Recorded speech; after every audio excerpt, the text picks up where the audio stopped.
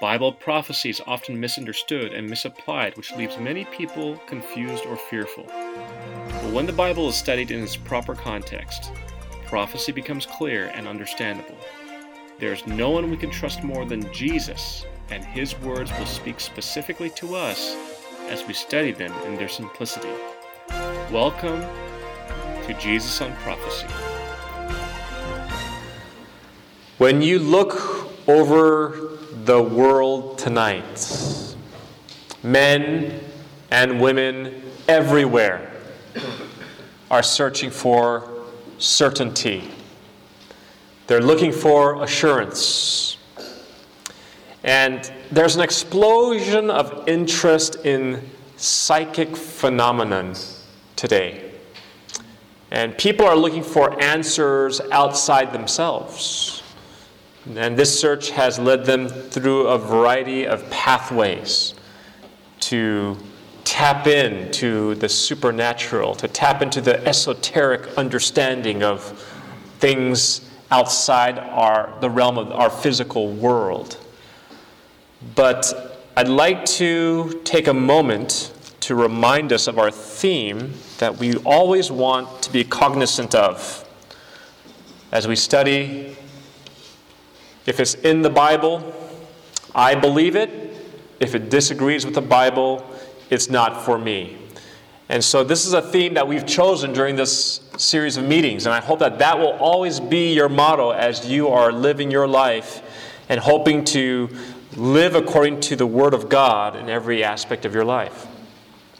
Because, friends, when we learn to rely upon the Bible, when we learn to rely upon God's Word, we will be ready for the last days. And we're living in the last days. We do not want to be deceived. And when people put forward ideas that contradict the Bible, we can know whether they are false. But if there are false prophets, there must also be true prophets. Wouldn't that make sense? And how do we know the true from the false? Like we know anything else, it is based on what the Bible says about it. So we see that the reason why this is so important is because people want answers. They want answers outside of themselves. Their lives have become confused, and they're looking for some way to touch the divine. And they're looking for some way to experience the supernatural. So our question for tonight, our first question, will there be prophets in the last days? Now, let's take a look at Matthew chapter 24, verse 24. I don't have the page numbers, but I think we know where Matthew is, the first gospel of the New Testament.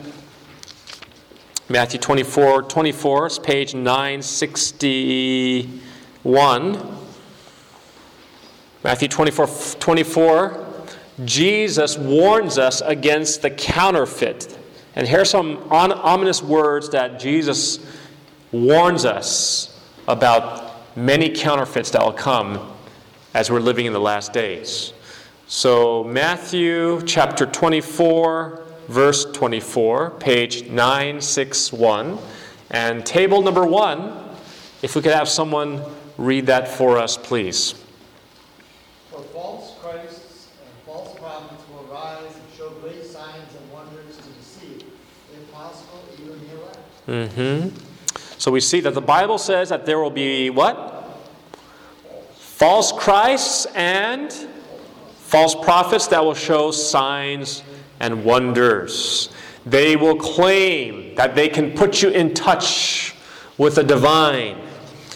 People such as astrologers, magicians, witches, wizards, spirit mediums, palm readers, tarot cards, Ouija boards, the occult. All these things are not innocent fun. These are false prophets specifically condemned by the Bible. I think we should take heed to that, especially since Halloween is right around the corner. You know, we glorify these sort of things, and have our kids become fascinated with these things. Kids that want to become like Harry Potter and this sort of nonsense, which is actually very dangerous, actually. It's not just good old fun, that's just no harm behind it. It's actually opening them up to be peculiar, to be curious about spiritual things of the occult nature. And these people are blatant false prophets. And the Bible actually condemns such people that we should stay away from them. We should not dabble with them. And that's not what Christians should be involved with. They will claim that they have supernatural powers, but the Bible says that they are false. They're false Christs, false prophets. But also, furthermore, in Matthew 7, verse 15, it says, beware of false prophets who come to you in sheep's clothing. What does a sheep represent in the Bible? Well, yeah, Jesus, but Jesus is the great shepherd, right? And so the sheep are those who follow him. And so there are some people that claim to follow Christ, but they are wolves in sheep's clothing. This is what it says in Matthew 7, verse 15. Beware of false prophets who come to you in sheep's clothing, but inwardly they are ravenous wolves. So we've got to be very careful. Even in the church, we are not safe because we see that these wolves will infiltrate into the church, into the Christian faith, and claim that they have knowledge or they have power from God. And many people can get swept away by this due to the lack of understanding the Word of God. And so the Bible tells us, Jesus tells us, beware of false prophets. But wait a minute. If there are false prophets, could it be that there's also true prophets or prophets today that have the gift of prophecy, prophets today who are part of God's true church today? You know, friends, no one counterfeits something that doesn't have an original. Doesn't that make sense? You know, because there's an original, there's a counterfeit. Isn't that right? And so let's take a look at the next question here. We're going to turn to the book of Acts 2. Acts is after the Gospels. Will there be prophets in the last days? What do you guys think? Well, let's take a look at the Bible and see what the Bible says. Will there be prophets in the last days, in the days that we are living in? We go to Acts chapter 2, verse 17. And we're going to take a look here at what Peter says. Acts 2, verse 17. And we're going to have table number 2 read this for us. Acts chapter 2, verse 17. Will there be prophets in the last days? In the days that we're living in, should we expect to see prophets coming about in our time and also in the time before Jesus comes? And it shall come to pass in the last days, says God, I will pour out my spirit on all flesh. Your sons and your daughters shall prophesy. Your young men shall see visions. Your old men shall dream dreams. Okay, so back to my question. Will there be prophets in the last days? Yes. How do you know? It very much tells you, doesn't it? It says that it shall come to pass in the last days. So when shall it come to pass? In the last days. And it says what will happen? It says that he will pour out his spirit upon all flesh. Your sons and your daughters shall prophesy. Your young men shall see visions. Your old men shall dream dreams. So will we expect to see true prophets in the last days? Yes or no? Yes. Very clearly. Right? The Bible tells us that there are true prophets. I really want to emphasize that. Because sometimes when we hear someone says that they're a prophet, let's be honest, we're very skeptical, aren't we? We're very skeptical about their claim to be a prophet, right? But notice, Jesus didn't say, beware of prophets. He said, beware of the false ones. Didn't he? In other words, if there's false ones, there must be true ones. And very clearly, Acts chapter 2, verse 17 tells us there will be prophets in the last days. And so we need to know how to differentiate the two. Don't you think that would be important to know? How to differentiate between the true and the false prophets. Okay, so let's take a look at question number 2. It says, what does the Bible teach about the genuine, not the counterfeit, gift of prophecy. Could it be that the reason the devil counterfeits the prophetic gift is because God has a genuine prophetic gift, and he's trying to lead people astray by the counterfeit? Does the Bible teach that there will be a manifestation of genuine gift of prophecy in the last days of Earth's history? Yes, we saw that in Acts 2:17. But some people claim that the prophetic gift has ceased at the end of Bible times. Should the church today expect to see spiritual gifts in operation in the church? If so, how can we tell the genuine from Satan's counterfeits? Let's go to Ephesians 4, verse 8. Ephesians 4, verse 8. And it's page 1126. Ephesians 4, 8. Does the Bible teach about the genuine gift of prophecy? Ephesians 4, verse 8, page 1126. And we will have table number 3 read that for us when we get there. Page 1126, Ephesians 4, 8. With all lowliness and gentleness and long-suffering, bearing with one another in love. Okay, is that the right one? Ephesians 4, verse 8.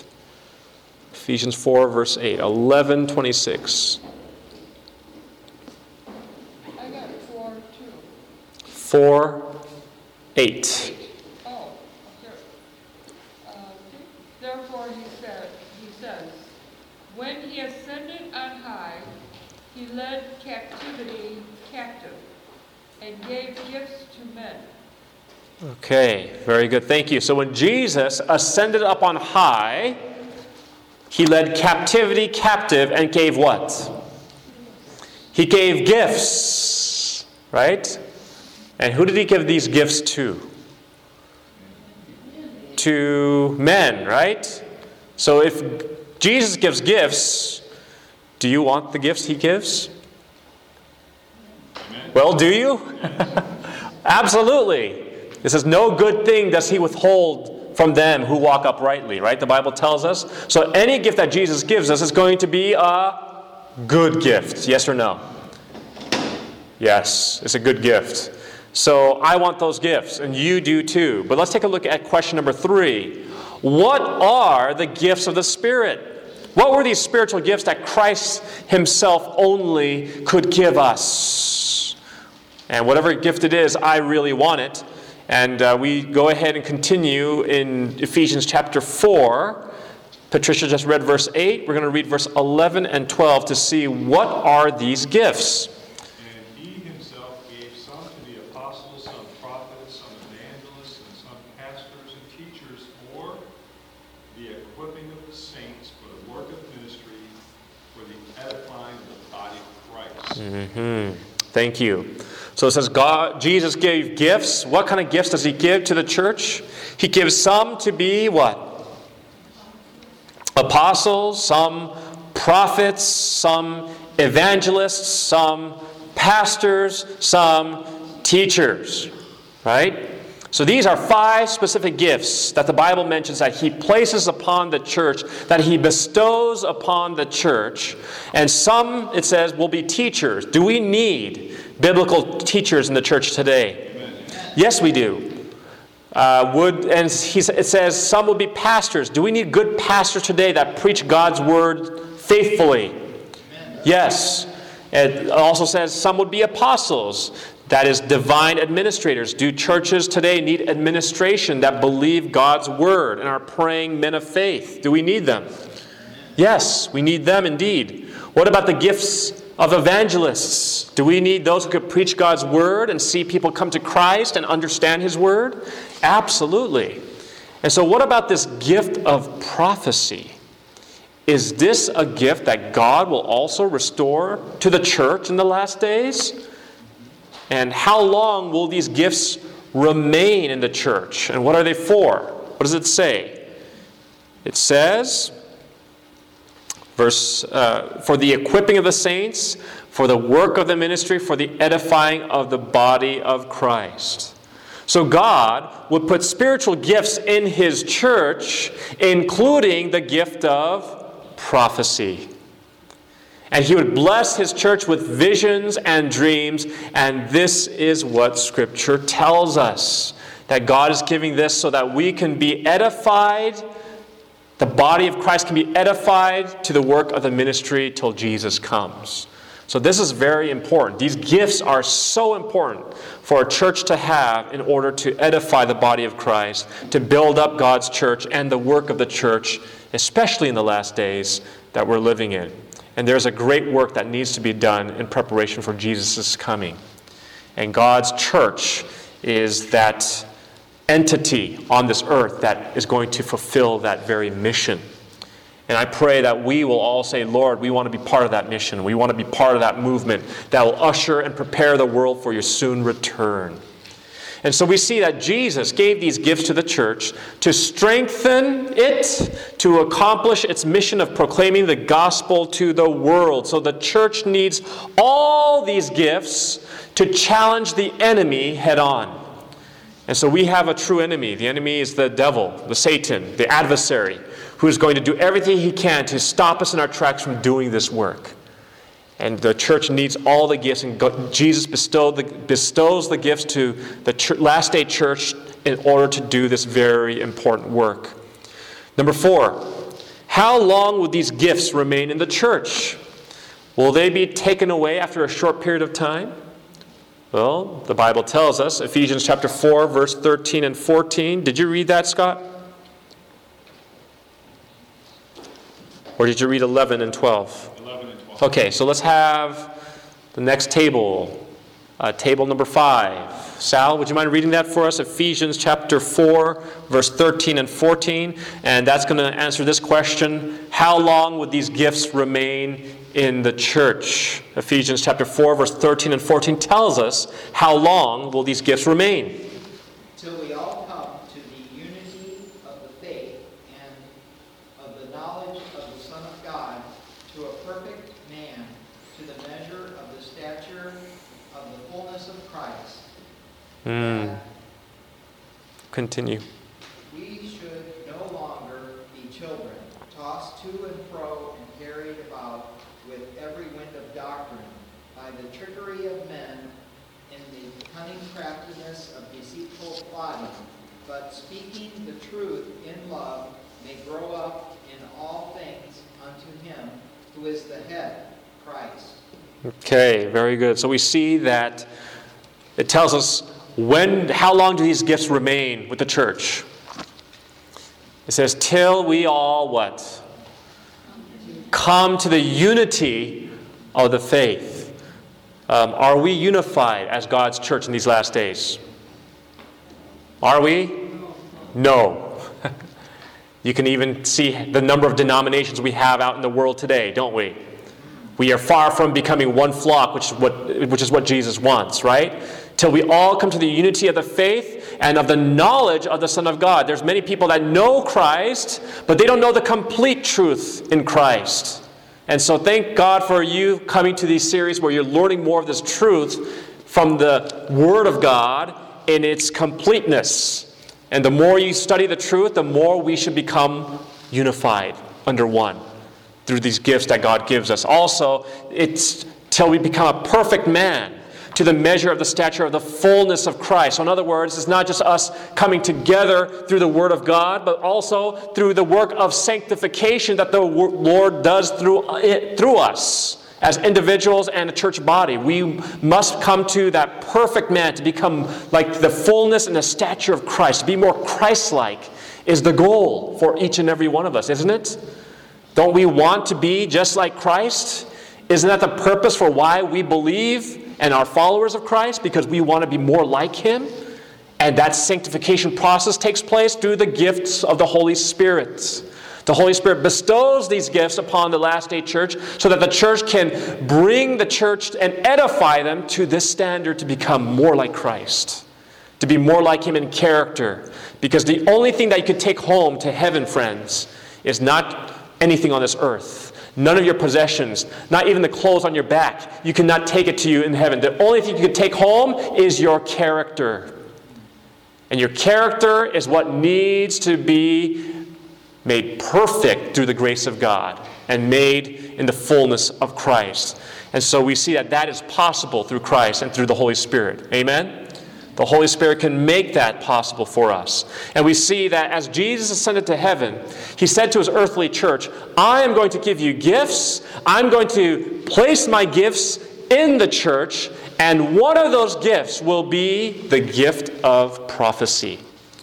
And Paul says that out of all the gifts, I think it's in 1 Corinthians chapter 14. I don't have time to go over that. But he says that out of all the gifts, the greatest gift that we should ask for is the gift of prophecy.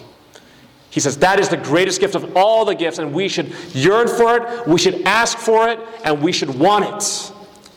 And we see in 1 Corinthians chapter 1, verse 7, why does he give us these gifts? So that you come short in no gift, eagerly waiting for the revelation of our Lord Jesus Christ. The Bible says that the church is waiting for the coming of Christ and would come behind in no gift. If you and I are looking for truth, if we're looking for God's true people on earth, if we're looking for the body of Christ on earth, we must find a church, first of all, that is eagerly anticipating the coming of Christ. Amen? It must be an Adventist church. In other words, a church that is looking forward, that's longing for Jesus to come, that is resting their hope on that very imminent reality that Jesus is coming soon. And we want to be ready, but not only us to be ready, but we want the world to be ready. And that is what an Adventist church stands for, to prepare and long for Jesus' return. How many of you want Jesus to come back very soon and this world as we know it to be over with? I want that so much with all my heart. I can't stand living in this world anymore, and when Jesus comes, the world as we know it will be over. And a new era of peace and prosperity and righteousness will reign forever and ever. And we see that the characteristics of God's end-time church is a church that is anticipating the second coming of Christ. We also see that the end-time church, God's end-time church, the Bible tells us, must be a Bible-based church, a grace-filled church. And it preaches the blood of Christ and salvation as only through grace. And we see that also it must be a Christ-centered church. We also need to find a church that leads us to obey the commandments, which is a Sabbath-keeping church as well. But to that body, to that Bible-believing group of believers, we should expect and anticipate the gift of prophecy to be restored. Because if it doesn't have the gift of prophecy, it would come behind in a gift. And the Bible says that the church that is waiting for the coming of Jesus should come behind in no gift. And so we see that we should anticipate that Jesus is going to give his last day church the greatest gift that Paul says is a gift that we should all ask for, the gift of prophecy. God's last day church will have all these characteristics, including guided by the gift of prophecy. Jesus promised the gift of prophecy would be revived in the last days. And maybe that's why. That's the reason today in our world we're seeing an explosion of interest in astrology and the occult. I was just at Barnes & Noble the other day, meeting someone for a Bible study. We meet there every now and then, weekly, because it's a convenient place to meet. But as we finished our Bible study, we noticed that there's books on an aisle on the spiritual section. But they had books on the occult and witchcraft, and I was like, wow, it's so blatantly out there.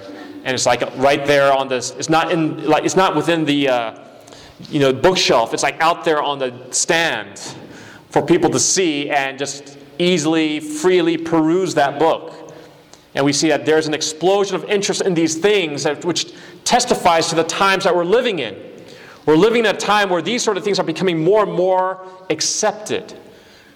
And we see, because there are two great dangers, the first danger is to accept the counterfeit. Millions of people wanting a supernatural experience accept a false supernatural experience. The second danger is to be so skeptical of all these false manifestations that we reject the genuine. Is it possible to be so cautious that you become afraid of any church that claims to have the gift of prophecy? In fact, that's a question that we must answer tonight. Question number 5. How can we tell the difference between the true and the false? And so we see there's a way to detect the counterfeit gift of prophecy from the true gift of prophecy.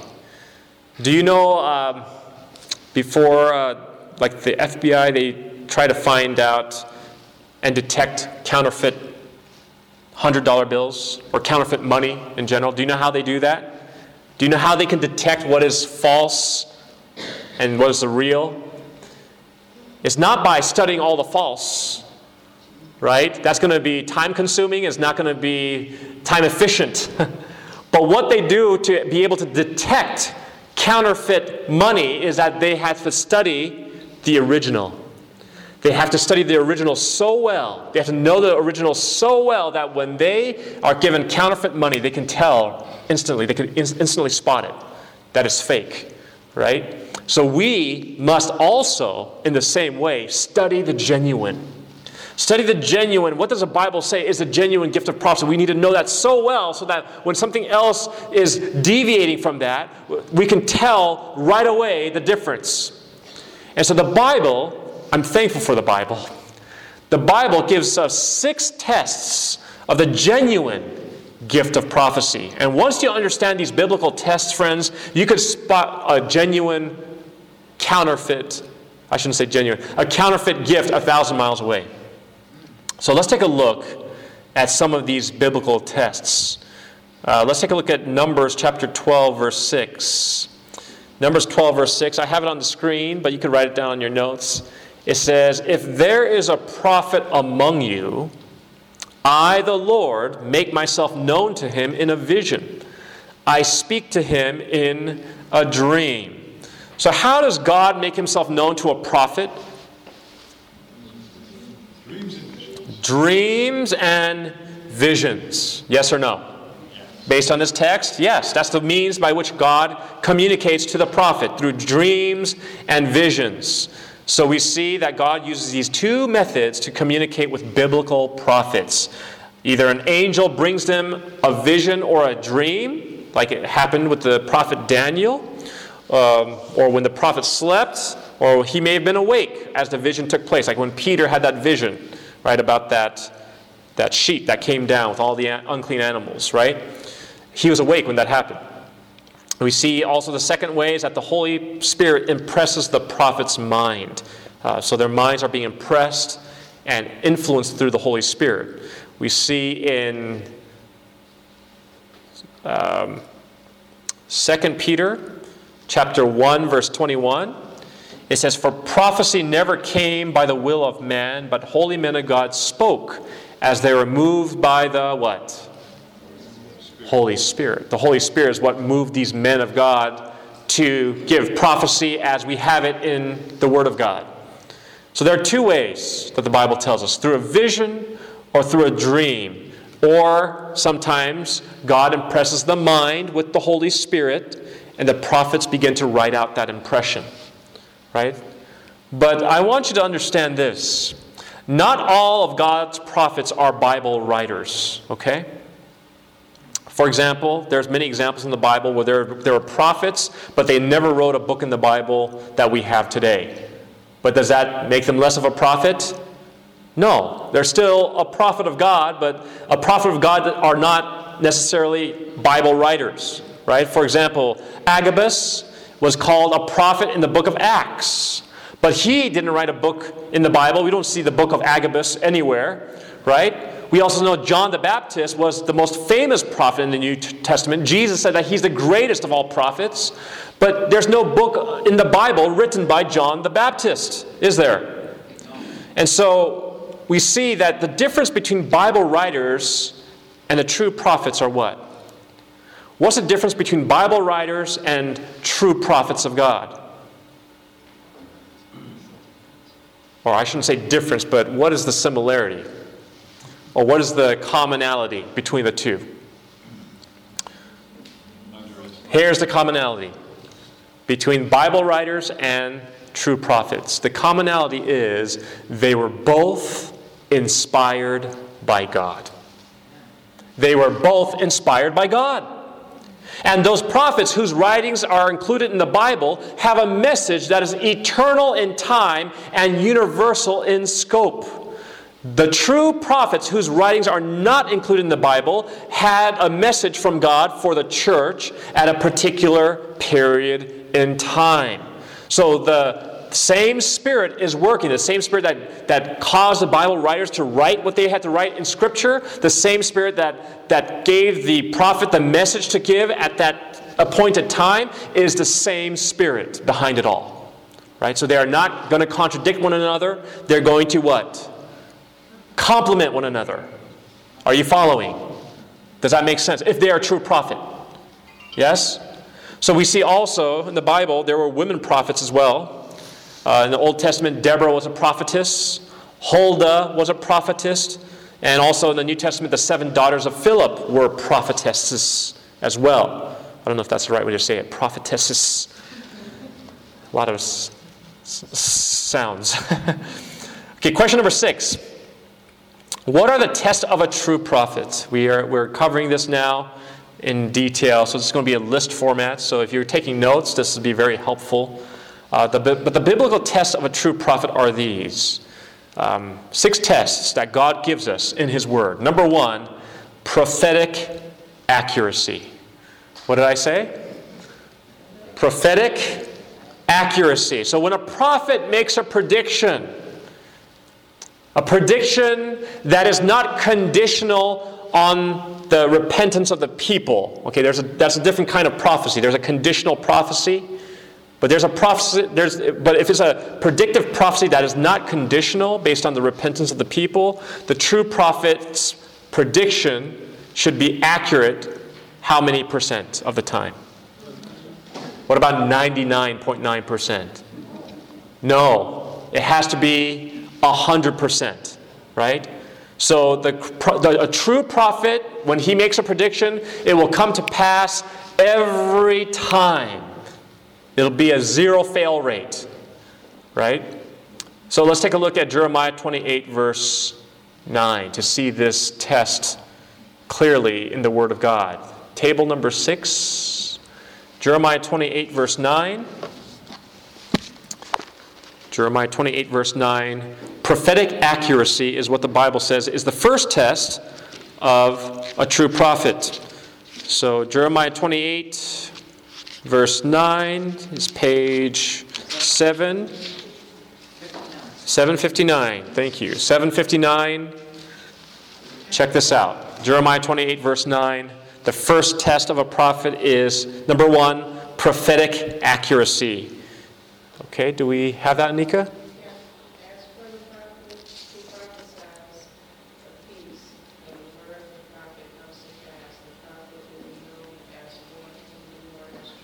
Okay, so when a prophet makes a prediction, right, and it comes to pass, what do you know? That truly it is a prophet sent by God. That's what the Bible says, right? So in other words, we see that as a prophet makes that prediction, it should always come to pass. 100% of the time, it should be without fail. That's how we know that the prophet is sent by God. So what is God? So this tells us that when we see that a true prophet, his prediction is accurate every time, we know that they are a true prophet of God. And in some cases, like I mentioned before, prophecies are conditional. Like the story of Jonah. Remember? Jonah's a good example of a prophet who made a conditional prophecy. He told Nineveh that the city will be destroyed in 40 days. And there was no appeal for them to repent. There's no hope in that message. He just said, Nineveh will be overthrown in 40 days. And that was a prophecy. Yes? But what did the Ninevites do? The Ninevites, how did they respond to that message? They repented with sackcloth and ashes. The whole city, not just the citizens of that city, but the animals too. They even had the animals clothed in sackcloth and ashes, and so that they all truly repented. And so we see that they repented, so what happened? Did the disaster hit? No, the disaster was averted, wasn't it? Due to their response to this prophetic message. But Jonah was still a true prophet, wasn't he? Isn't that only logical? The prophet is accurate, but in the case of conditional prophecies, there's differences there. But a prophet that is not 100% accurate is not from God. So we see false prophets can guess, but only God knows truly what will come to pass, and God will make it known to that true prophet. So we see God's true prophets are accurate because God does not confuse the message. God is not a God of confusion. Amen? God's true prophets are accurate not 60% of the time, not 30% of the time, not 16% of the time, but all the time. And so we see that that's the first test of a true biblical prophet, if every prediction that they make comes to pass, with the exception of conditional prophecies. Okay, the next test is, the second test, biblical faithfulness. Biblical faithfulness. A true messenger from God will lead people back to the Bible. Bible prophets don't rise to tell you what movie star is going to be married for the 5th time, or how to make lots of money with the lotto. Those are not what the gift of prophecy is for. Notice this powerful passage in Deuteronomy chapter 13, verse 1 through 4. It says, "If there rises among you a prophet or a dreamer of dreams, and he gives you a sign or wonder, and the sign or wonder comes to pass which he spoke to you." Okay, so here it is. There's this prophet who makes a prediction, and what happens according to this text? He makes a prediction. Does it come to pass? Yes, it comes to pass. But notice what he says. So he makes a prediction, it comes to pass. So already you're thinking, okay, he may be a true prophet. But look what it says next. It says, "But," which he spoke to you, saying, "Let us go after other gods, which you have not known, and let us serve them." Is there something wrong with that picture? If someone makes a prediction, it comes to pass, you're thinking, okay, they passed the first test, but then they say, hey, let us make gods and go after them and serve them, gods that we didn't know. Does that fit in line with a true prophet? No, because it goes further on to say, it says, "You shall not listen to the words of that prophet or that dreamer of dreams. You shall walk after the Lord your God and fear him, and keep his commandments and obey his voice, and you shall serve him and hold fast to him." This passage is extremely significant. Some people think that if a prophet makes a prediction and the prediction comes to pass, that sure enough, that prophet is from God, a spokesperson from God. But that alone does not determine whether or not that's a true prophet. Okay? So just because someone says something and it comes to pass, don't get all on board right away to think, oh, that's a true prophet. Because we see that if the so-called prophet is not leading a person to the Word of God, to be faithful to Scripture, they are blatantly false. That is a red flag. You need to beware of them because they're actually contradicting the Word of God and trying to lead you astray, even though they may have one out of the two tests of a prophet. And we see that when that happens, that we need to stay away from them. Don't take heed to them. If you play with fire, you're going to be burned, as that saying says.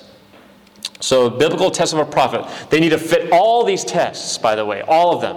Okay, not just 50% of them. So prophetic accuracy, biblical faithfulness, and number 3, exalts Jesus. The genuine gift of prophecy exalts Jesus Christ. And look at this passage of Scripture. 1 John 4, 1 and 2. Let's take a look there. 1 John 1, 4 and 2 to see how the Bible tells us this third test. 1 John 4. And that's page 1170. 1170, 1 John 4, 1 and 2. And we are on table number 7. 1170, 1 John 4, 1 and 2. The third test of a prophet should exalt Christ. Okay, so do we have someone from table 7 that can read it for us?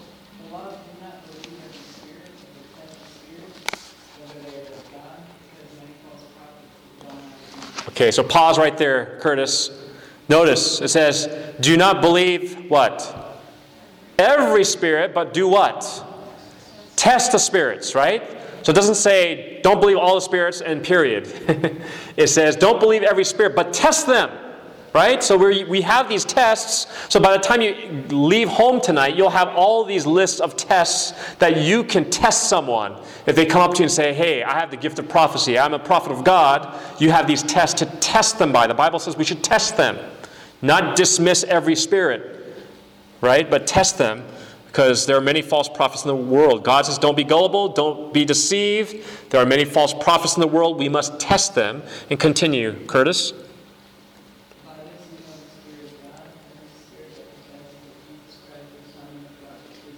Okay. So the gift of prophecy should lead people to Jesus. You see, the genuine gift of prophecy, according to the Bible, is found in Revelation chapter 19, verse 10. It says, for the testimony of Jesus is the spirit of prophecy. We learned that last night. So a genuine prophet of God testifies of Jesus. John the Baptist testified of Jesus. John the Baptist said, he must increase and I must decrease. Now, I don't know about you, but that's a great test of a prophet right there, where he wants to lift up Christ and let Christ increase and he decrease. Now, there's a lot of false prophets out there today who has their own ministries where they claim they are prophets, but they want to get money from you, and they try to make a name for themselves and try to elevate their ministry and try to, be prominent in the media. And so we see that those people, I'm not trying to, attack their character, but that seems a little strange when you see that in contrast to what John the Baptist was. John the Baptist said, Jesus must increase and I must decrease. A genuine gift of prophecy is the testimony of Jesus. The next test of a true prophet is commandment keeping. And we see that the prophets of the Bible, like Isaiah, Jeremiah, Ezekiel, were raised up at times where men and women were breaking God's commandments. And they were called to obedience. They were called to faithfulness. They were called for a return to keep God's commandments. And here it is in Isaiah 8, verse 20. Let's read this next one. Table number 8. I guess, Pat, would you read this for us? Isaiah 8, verse 20. Someone give me a page number when you get there. Isaiah 8, verse 20. It's 660. Is that right? No, 661. Okay, it's Isaiah 8, verse 20. This is the fourth test of a true prophet. Isaiah 8, verse 20. To the law and to the testimony. If they do not speak according to this word, it is because there is no light in them. Aha. To the law and to the testimony. If they don't speak according to these two things, it is because there is what? There's no what? Light in them. If that so-called prophet who is not leading you back to the commandments of God, if they're not leading you and calling you to a life of obedience to God's word and God's commandments, that is a false prophet. And so the Bible is very clear on that. To the law and to the testimony, if they do not speak according to this word, it's because there's no light in them. So that is the fourth test. A true prophet will call people back to obedience, back to God, to turn back to Him. And that is a very important work for the prophet, and that characterizes him as such. Notice the fifth test. The fifth test is that the prophet must demonstrate physical tests of being a prophet. So this involves physical phenomena associated with the gift of prophecy in the Bible. 3 physical criteria distinguish this genuine gift that we see in the Bible. We see the physical criteria of prophets. So this could be a sub-list under number 5. But number 1, the prophets, when they go into vision, when they experience visions, their eyes are opened. Their eyes remain open throughout their vision. This is found in Numbers chapter 24, verse 4. Right? So when they're in vision, they're like in a trance-like state. Their eyes don't close. They're just transfixed on whatever it is that God is showing them. And they have their eyes open and remain open. That's a physical thing that you can notice as they are in this vision. Next is that in vision, prophets have no physical strength. So it says that when Daniel was in a vision in Daniel 10 verse 8, it says, all my strength left me. And Daniel was without strength. He just almost like was powerless in this moment of being in a vision. And we see also the third manifestation, physical manifestation, is that prophets in vision do not breathe. Daniel 10 verse 17. So when a prophet goes into vision, the physical characteristics of the vision are, number 1, their eyes are open. Number 2, the prophet does not have physical strength and does not breathe. And why doesn't the prophet breathe? Because all Scripture is inspired by God. The word inspired means God breathed. So God is sustaining the life of the biblical prophet as he's in vision, because he is actually getting the inspired word of God. He is in that moment of seeing what revelation God has to show him. So those are the 3 physical criteria of prophets, of what they go through when they are in vision or when God is revealing something to them. Okay, so number 6, the 6th test is spiritual fruit of that prophet. God doesn't take a lone prophet here and there. God places the gift of prophecy in His church to bear spiritual fruit in the life of the believers and in the life of that church. So the genuine gift of prophecy is given to God's church. And so let's take a look at Matthew 7, verse 20. Matthew 7, verse 20, and we're on table number 9. Matthew 7, verse 20. Can someone give us a page number for that? 941, thank you. Matthew 7, verse 20. This is the 6th test of a true prophet. Matthew 7, verse 20.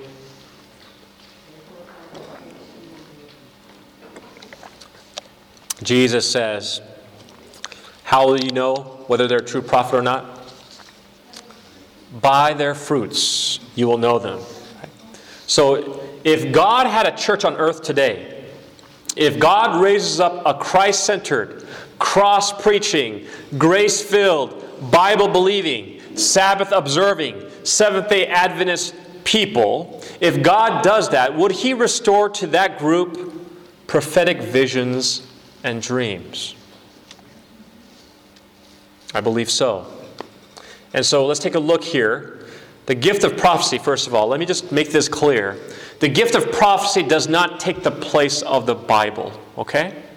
The true gift of prophecy does not replace the Bible. It doesn't usurp the authority of the Bible. The true gift of prophecy actually exalts the Bible. Okay, that's how you can know if it's truly of God or not. Prophetic visions and dreams that are accurate, prophetic visions and dreams that take you back to the Bible, prophetic visions and dreams that exalt Jesus Christ, prophetic visions and dreams that meet the criteria of the physical tests and have the spiritual fruit. The gift of prophecy does not replace the Bible. It edifies it. It raises it. It exalts it to its proper place. And so let's make that very clear. Number 7. What is one clear identifying characteristic of the last day church? Let's look at what God says about His last day church in Revelation to His end time people. Let's take a look at Revelation chapter 12, verse 17.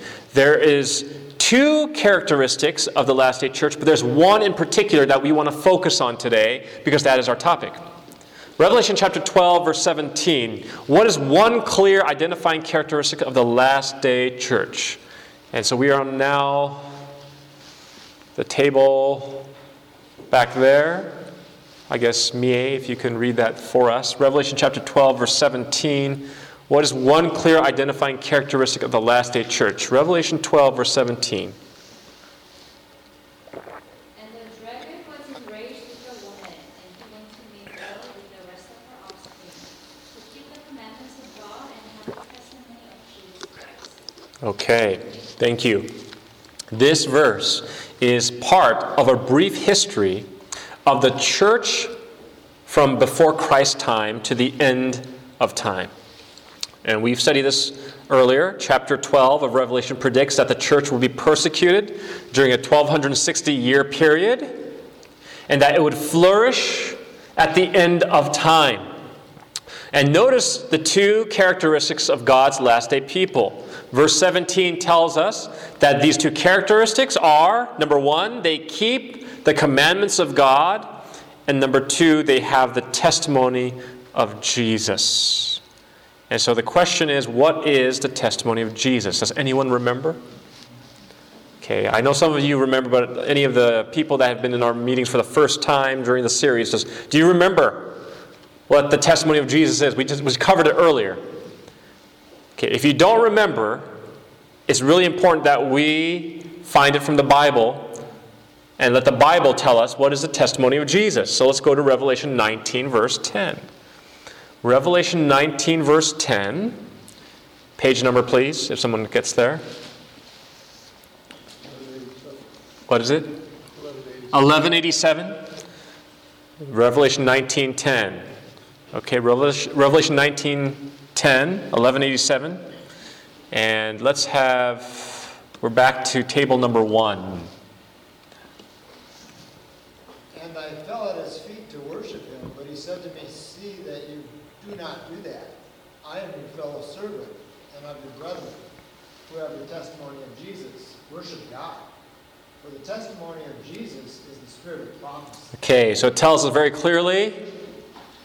Do we know what the testimony of Jesus is? It says the testimony of Jesus is the spirit of prophecy. God's last day people, God's last divine movement on earth, God's Bible-believing, Christ-centered, Sabbath-keeping people must have the gift of prophecy. The gift of prophecy is placed in the church. In fact, look at what Corinthians says. In 1 Corinthians chapter 12, verse 28, it says here, "And God has appointed these in the church, first apostles, and second," what? Prophets. Prophets. The true church in the apostolic day had prophets in their church, in their midst. Would there be also a church in the last days that should have prophets as well, or the gift of prophecy? If we believe that we have found God's church, as spoken of in Revelation chapter 12, verse 17, then that church, if it fits the bill, must have the biblical gift of prophecy. If we believe that we have found God's church in these last days, it's truly God's church if it has the gift of prophecy. But if it did not, it could not possibly be the true church, because the Bible predicts that the true church will have this gift. The Bible teaches that Jesus himself will bless this last day church with the gift of prophecy. God does have a Christ-centered, Bible-based, Sabbath-keeping Adventist church on earth today. Now here is the question. Has God blessed the Seventh-day Adventist church with the gift of prophecy? And if he has not, then we need to keep on looking for the bride of Christ as depicted in Revelation chapter 12. Right? If it's not the Seventh-day Adventist church, it's got to be someone. But who? But we see that the Bible tells us that the church would come behind in no gift. Faithful to his word, God himself placed the gift of prophecy in his last day, Sabbath-keeping Adventist church.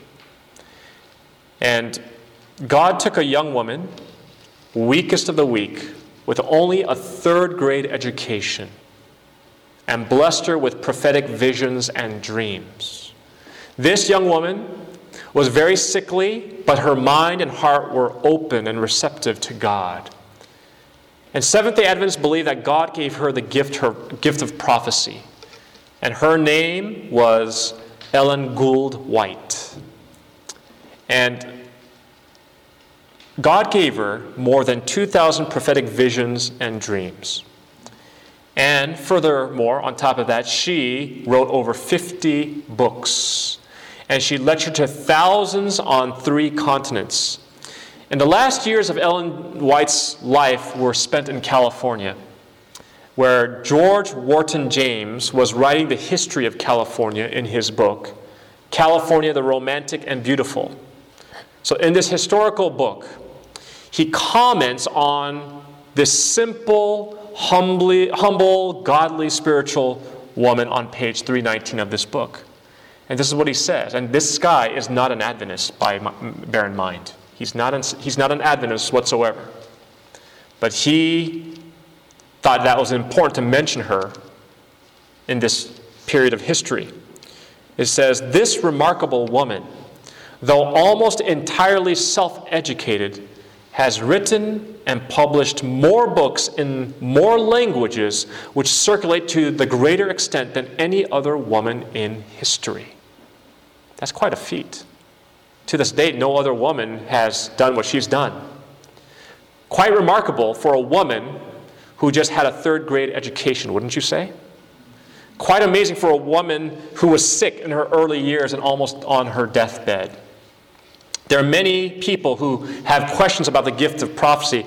Does the prophetic gift replace the Bible? That's a question that many people ask. For example, do Seventh-day Adventists accept the writings of Ellen White on par with the Bible? And friends, I want to make it very clear, coming from a Seventh-day Adventist, okay? You can get this all, you'll get all these different sort of renditions from online. And quite honestly, that's insulting when I read those things, because those people they don't know what they're talking about. If you want to know, take it from the mouth of one who knows, as a Seventh-day Adventist. Seventh-day Adventists, just put this down on paper if you need to. Seventh-day Adventists believe in the Bible and the Bible only as the source of every Bible doctrine. Amen. We don't base it based on what Ellen White says or what anyone else says. All our doctrines come from the Bible and the Bible alone. Amen. Every teaching of the Adventist church comes directly out of the Bible. Everyone. Seventh-day Adventists also, we believe in the entire Bible, not just the New Testament. We believe that the Old Testament and the New Testament, all Scripture is given by inspiration of God. All of them is profitable for doctrine, for reproof, for correction, for instruction in righteousness. We do not drop the portion of the Bible that God says He will restore prophetic gifts to the church either. If God says that there will be a prophetic gift in the church in the last days, we take that too and believe that too. Even when that prophetic message might rebuke us for some cherished sin. You know, a lot of people don't like prophets back in Bible days. They don't even like prophets today. You know why? Because prophets are not afraid to rebuke the blatant sins of the people. And people don't like that. Their reaction is very hostile towards that because it's the carnal heart, you see, that is at enmity with God's law. And so when God's prophets, that's not a very good job, by the way. You think being a prophet is a very fun job? It wasn't a fun job for these prophets. They got a lot of flack and retaliation and pushback from the people for presenting the message that God told them to present. And many times, those prophets were sent to call the people back to God, to turn away from sin, to repent, keep obeying God, turn away from idolatry. And the only thing an honest-hearted man or woman can do before dismissing someone who claims to have the gift of prophecy, it is your responsibility to examine that individual's claims.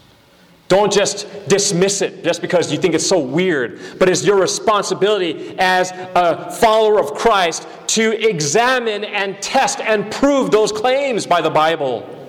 Not by your preconceived notions or what you think is appropriate or not, but test it by the Bible and see if those claims are true. Because the Bible tells us that there will be prophets in the last days, and if we disregard the true prophets in the last days, we are rejecting the very counsel of God.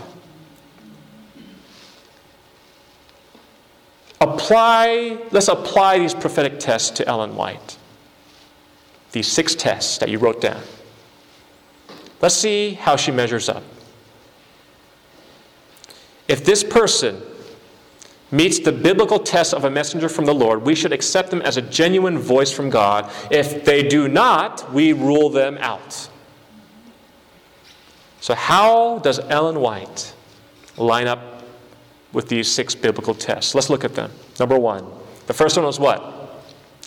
Prophetic accuracy. And what areas did Ellen White write in, and were those areas accurate? One of the subjects that she often wrote on was health.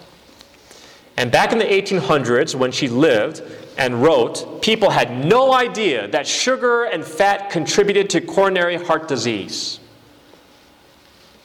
And Ellen White wrote about a diet of whole grains, fruits, nuts, and vegetables, the very diet that the American Heart Association now recommends. This diet is also an anti-cancer diet. And scientific researchers have concluded a diet rich in fruits, nuts, grains, and vegetables help prevent cancer. But the amazing thing is that back in the 1800s, Ellen White wrote in the book Ministry of Healing, and if you guys want a copy of that book, it's a very good book.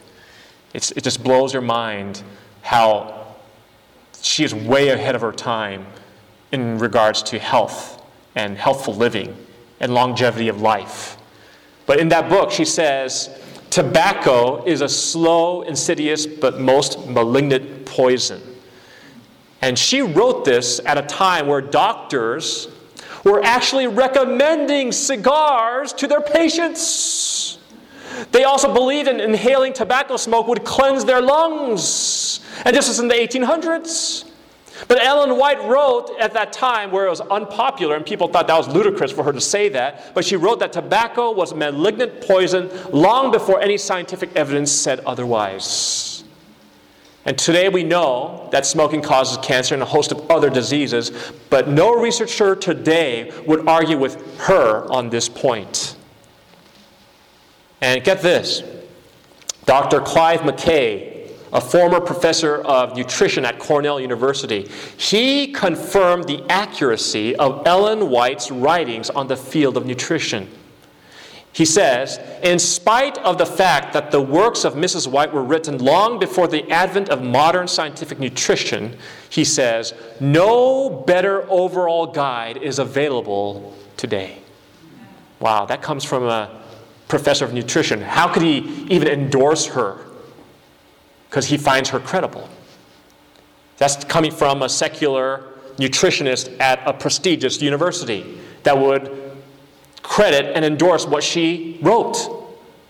That's big. And he goes on further to say, you know what he says? He says, this woman is 100 years ahead of her time in the area of diet.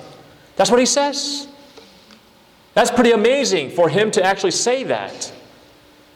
And we see Roger Cohen, a Jewish physician who's not Adventist, was so impressed with Ellen White's dietary advice that he published a book of her writings. That's how impressed he was. He published a book of her writings entitled God's Nutritionist, Pearls of Wisdom from Ellen G. White. And in the book's foreword, he says this: she was a nutritionist with facts as up-to-date as those found in this morning's nutrition journals. So friends, we see that the weight of evidence in favor of more plant-based foods and fewer animal foods and diet has resulted in many changes in mainstream authorities today, such as Nutrition in Your Health, Dietary Guidelines for Americans. These guidelines advocate for a plant-based nutrition that is low in saturated fat and cholesterol and moderate in total fat, and to limit our intakes of sugars. All these things she said a long time ago. And science is just now substantiating what Ellen White said more than a century and a half ago, that the healthiest diet is comprised primarily of fruits, nuts, grains, vegetables. What about biblical faithfulness? What did Ellen White herself say? If you want to evaluate somebody and what they wrote, you go to their writings. And you don't go to what somebody said. You don't go to some web page by their critics who have prejudice about them without examining all the evidence. And I would not want someone criticizing me based on what someone else said. And she wrote in the book, The Great Controversy, this is what she says: in our time, there is a wide departure from their doctrines and precepts, and there is a need of a great return to the great Protestant principle, the Bible and the Bible only, as a rule of faith and duty. Can you agree with that statement? Amen. That we need to return to the Bible? Is she saying anything wrong? No. She's actually exalting the Bible. She's affirming the Bible. She's pointing people back to the Bible. And the true gift of prophecy, friends, leads people back to the Bible. Seventh-day Adventists do not believe Ellen White's writings in any way take the place of the Bible. They do not believe that her writings are another Bible. But they do believe that God graciously gave the church the gift of prophecy through the Holy Spirit in visions and dreams to guide in these last days. Number 3, the true gift of prophecy exalts Jesus Christ. What about Ellen White? Did she exalt Jesus Christ? Let's see what she says in the book that she wrote, Gospel Workers, page 160. It's a book about Christian workers and what they ought to do as they do the work of Christ. She says here, in page 160 of that book, lift up Jesus. You teach the people, lift him up in sermon, in song, in prayer. Let all your powers be directed to pointing souls, confused, bewildered, and lost, to the Lamb of God. All her writings were doing were pointing people back to Jesus, elevating how special Jesus was, how Jesus is their all in all, and we must turn back to him. Her writings had that sole purpose in mind, to elevate Christ. She never talks about herself. She never tries to promote herself. Never. She's always exalting Christ and telling people to get back to the Bible and the principles of the Bible. She makes it very clear that needs to be turned back to. Ellen White's writings are filled with an emphasis on Jesus. She points out again and again that we are saved by grace through Christ. She wrote the book, Desire of Ages, on the life of Christ. If you guys don't have that book, let us know. We'll get you that book. Christ Object Lessons, which is about the parables of Christ, which is very deep object lessons that you can learn from that book. Thoughts from the Mount of Blessing on the teachings of Christ on the Sermon on the Mount. Steps to Christ on how to know Jesus for yourself. All of these books are to help people to strengthen their walk with Christ and to strengthen their Christian experience with Christ. That's what the books were meant to do. Not to be in place of the Bible, but to get people to know Jesus and to turn to him and to turn to the Bible. And we see that somebody said that the proof is in the pudding. And rather than read the critics, why don't you read the book yourself? Read the book, Desire of Ages. See if there's anything in there that's questionable. You're supposed to test all things, right? See if there's anything that raises a red flag. I guarantee you will not find a single thing. You'll find that everything is in line with Scripture. Everything is in line with the richness of who Christ is and elevating Christ and who He is. Ellen White fulfills this biblical test. Her writings exalt Jesus as Lord and Savior, and it leads us to the fourth test of a true prophet: commandment keeping. At a time of rebellion, the biblical prophets led people back to commandment keeping. The prophets did not manufacture something that was not in the Bible. They did not contradict the prophets who had gone before them. Ellen White, in the same way, leads us back to obedience to God. She exalts the law of God. She points out the significance of the seventh-day Sabbath. She urges people to study the Bible. And as Jesus did, she says that if we love Him, keep His commandments. The modern gift of prophecy meets the test of accuracy. It meets the test of biblical faithfulness. It exalts Christ. It leads us back to commandment keeping. Now, what about the physical tests? One of the physical tests is that prophets don't breathe in vision. We talked about this earlier. And Daniel, when he was in vision, he was going through all this trance-like state. He was unconscious about what's going on around him. And in the same way, Ellen White, when she was in vision, she was utterly unconscious of everything transpiring around her. Daniel was first weak, but he was strengthened to stand. Ellen White, while she was in vision, she lost her strength temporarily, but later on she stood. And Daniel, when he was in vision, he said that there was no breath left in me. And Ellen White did not breathe while in visions, which lasted up to 3 hours. Now, there was a doctor that was present during this time, Dr. Drummond. He was a skeptic. He says, "I cannot accept visions, dreams from any woman. I reject them." That's what he said. "I know," he continued, "based on Daniel, the 10th chapter, you're not supposed to breathe in vision, that chapter says. So I will examine her while she's in vision to see if she breathes or not." So this doctor actually put her to the test while she was in vision. And you can read the medical account of Dr. Drummond when he examined Ellen White in vision. He said he put a mirror to her nose, to her nostrils, because when you breathe, what happens to that mirror? It fogs up, right? So he did this, and he held the mirror to her nostrils, to her mouth, for this time that she was in vision. She was in vision for hours. And he noticed that sure enough, she did not breathe. And this was very unusual. It's an unusual phenomenon. And Dr. Drummond himself, upon seeing this, became a believer in God's work through visions and dreams. During her visions, she didn't breathe. Her eyes were open. And so she fulfills those tests of actually being in vision.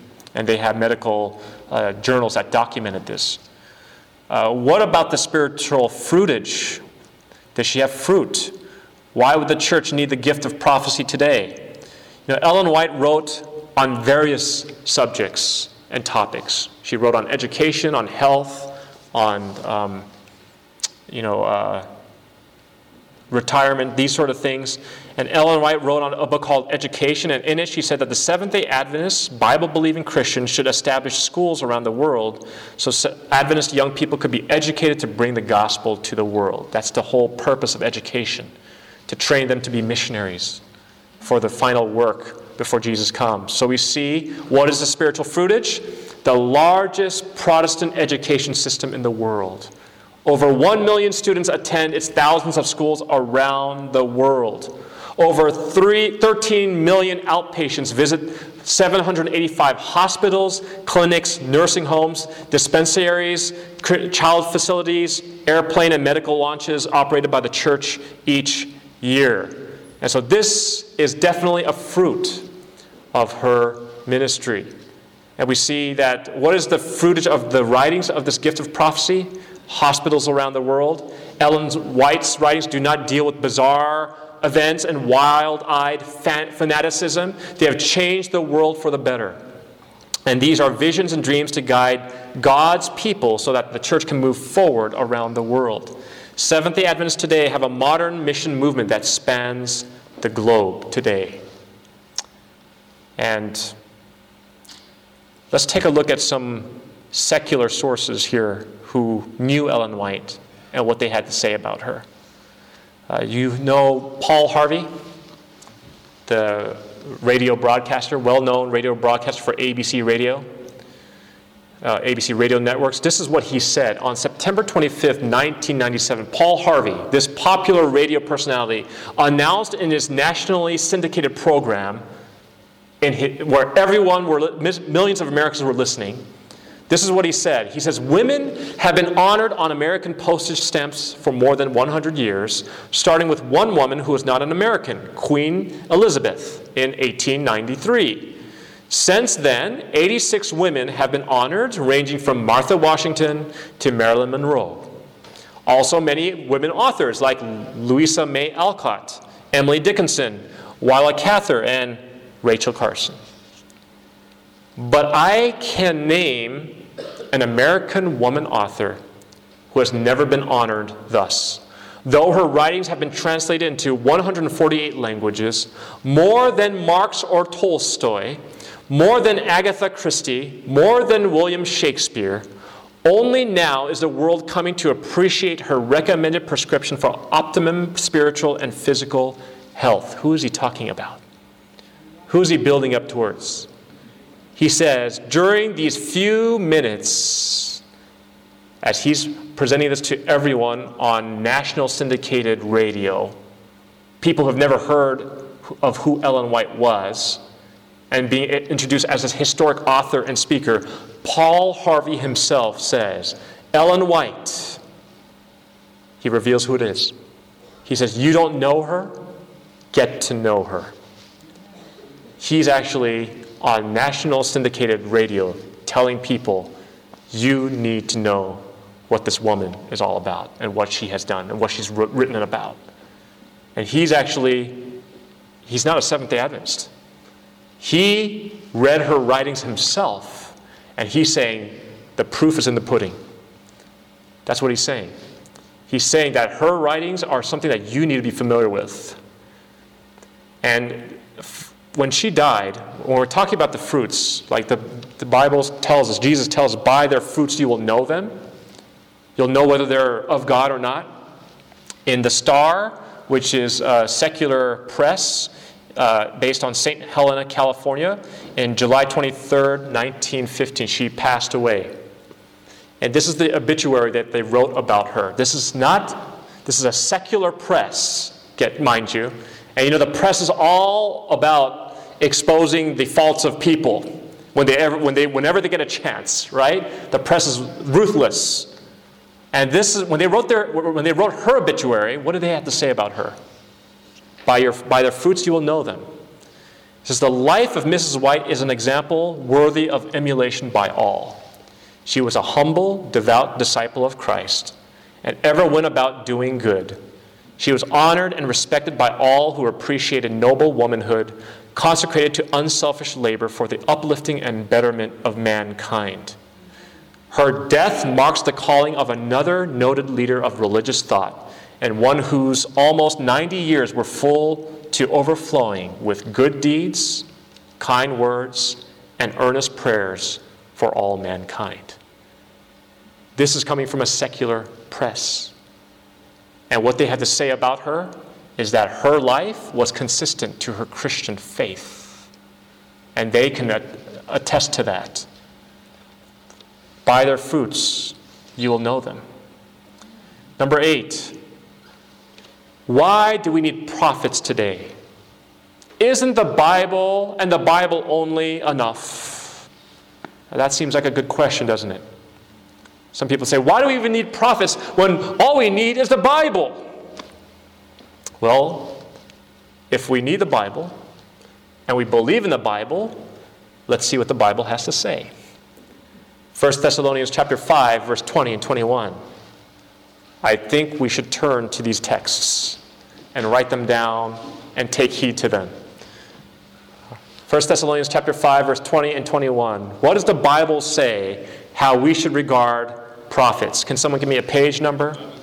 1137. 1 Thessalonians 5, 20 and 21. 1137. I believe we're on table number 2 now.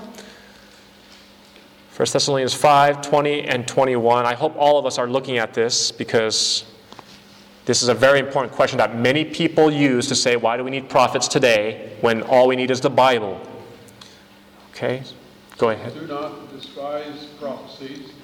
Test all things and hold fast to that which is good. Okay, so if we are Bible-believing Christians, what does the Bible tell us in regards to prophecies and prophets?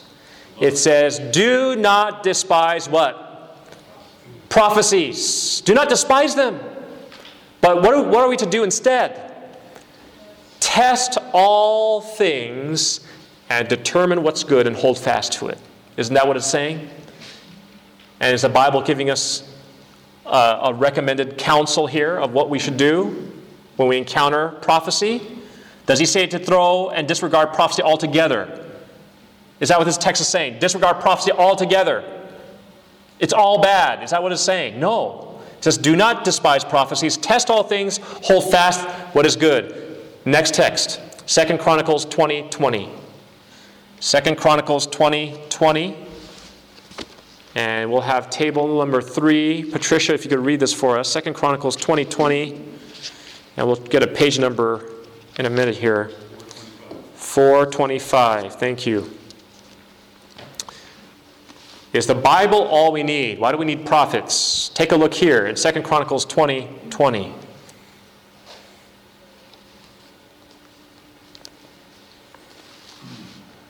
Okay. So they rose early in the morning and went out into the wilderness of Tekoa. And as they went out,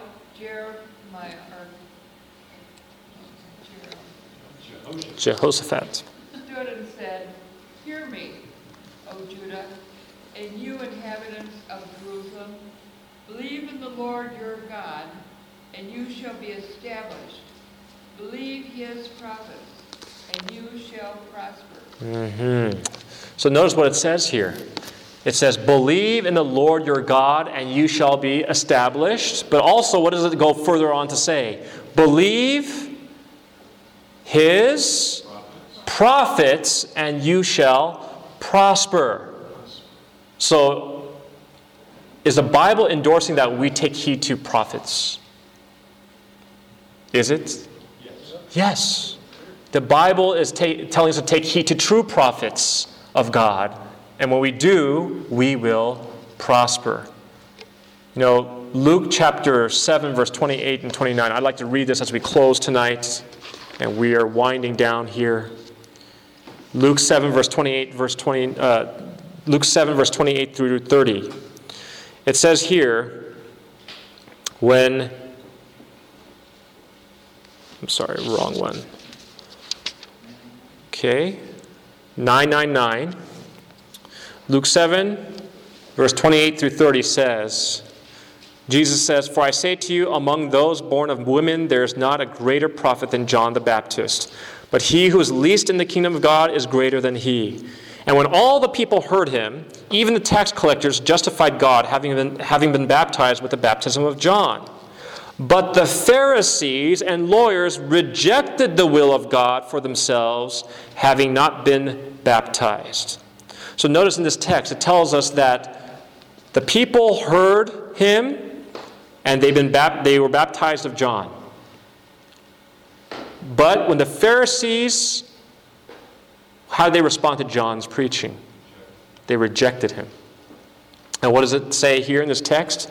But the Pharisees rejected the will of God themselves, not having been baptized by him. So friends, when we reject a prophet of God, who are we rejecting? We're rejecting God. We're rejecting the one who sent that prophet. Ladies and gentlemen, when men and women are honest-hearted, God leads them. The Bible says that in these last days, God will have a special people. He promises to give his people a special gift from Jesus called the gift of prophecy. Not to take place of the Bible, never. Not to have the authority of the Bible, no. Not to take the place of Jesus Christ, absolutely not. But as a special gift given by God to guide and direct his people to know Jesus better. To understand the Word of God better. And tonight, thousands of honest-hearted people are saying, Lord, thank you for leading me to understand and to know God's truth, because God still leads today. And let me ask you this question. When David was caught in that sin with Bathsheba, and David, did he know the 10 Commandments? Thou shalt not commit adultery. Thou shalt not commit murder. Did he know that? Then why didn't he go to the Bible and get converted? You see, friends, David knew. But God sent Nathan the prophet. And when he sent Nathan the prophet, he had Nathan the prophet point out that sin, and he said, you are the man. And when David heard that, he realized his sin. He realized his sin is separating him from God. And God sends prophets for that very reason. There are people who may know the Bible. There are people that think that they know the Bible, but they don't see how it pertains to them. When Nathan told that story to David about that sheep, and David didn't realize that that story was talking about him until the prophet pointed him out. Friends, the gift of prophecy is to help us to sense our need for Christ. Yes, the Bible's there. But sometimes, you know how it is. Sometimes when you study the Bible, you think, or when you hear a preacher, like, I know who needs to hear this message. Such and such needs to hear this message. I wish I could get a video or a tape and give it to them. But we never see how it pertains to us, hardly. It always applies to someone else. But maybe God, for the sake of saving David, maybe God, for the sake of saving you in these last days, is saying, you've missed something. And I'm trying to send the gift of prophecy to help you to see what you've missed from my word. And to make you really understand how that word applies to your life personally. That's what the gift of prophecy is there for. Yes, God gives us the word of God, and that should be enough, but God goes even further than that because he loves us. He will send out a messenger to save even just one person to turn from his ways. Turn back to his commandments. Turn back to obedience. To turn back to repentance to him. And that's what God will do in these last days. In the last days, God gives a threefold message, a prophetic message to the world. Fear God and give glory to him, for the hour of his judgment has come. Babylon has fallen. If any man receive the mark of the beast, the wrath of God will be poured out upon them without mixture. This message, as sobering and hard as it is a message of love, is a message of getting people to understand that they need Jesus, they need to turn back to him wholeheartedly. And that's what God intends for the gift of prophecy. That's why it's so important for the gift of prophecy in these last days.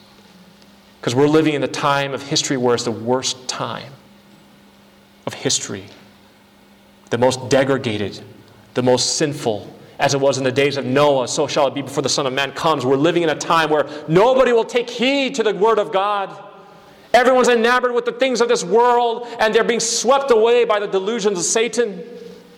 And during that time, do you think that God would do everything in his power to send a message to wake a dying planet? That they would come to their senses and turn back to the living Christ. And I believe that's why God gives a gift of prophecy, for that very reason. Friends, you've joined us during this whole series called Jesus on Prophecy. The purpose of prophecy is redemptive. It's not just to help us to know all these cool new insights and truth that we didn't know before, but the purpose of prophecy is that God wants to reach us. and redeem us, to help us to see that these things came to be, therefore I must turn to God. I know time is short, and I have no time to waste. And I need to make that decision for Christ now, before time runs out. Prophecy is to make you realize that. And so tonight, how many of you want to say, Lord, I'm so grateful for the gift of prophecy that you have bestowed to your church in these last days, so that we can sense our need, our deep, desperate need of Christ. If that's what you agree with, would you raise your hand tonight and say, thank you, Lord, for that gift of prophecy. That's to redeem me before you come. I'd like to make one more appeal before we end tonight. I know we're running a little late than normal, but this is our last meeting. And I'm not sure when I'm going to see any of you again. And I can't end the night without making one more appeal.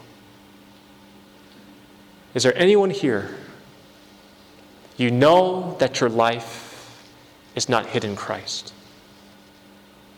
You know that you've been living for the world and the things of the world. You know that you're not walking in the way that the Lord wants you to go. You're not going to the truth that He's leading you to, but you say, Lord, I want to follow. I want to follow in your truth. I want to follow you in these days before you come. Would you make that decision tonight? If that's the decision that you're willing to make right now, bravely, courageously, would you stand where you are right now and say, Lord, I'd like to follow you all the way. Wherever your truth will follow, or wherever your truth leads, I will follow. If that is your desire, would you stand this evening and seal that commitment?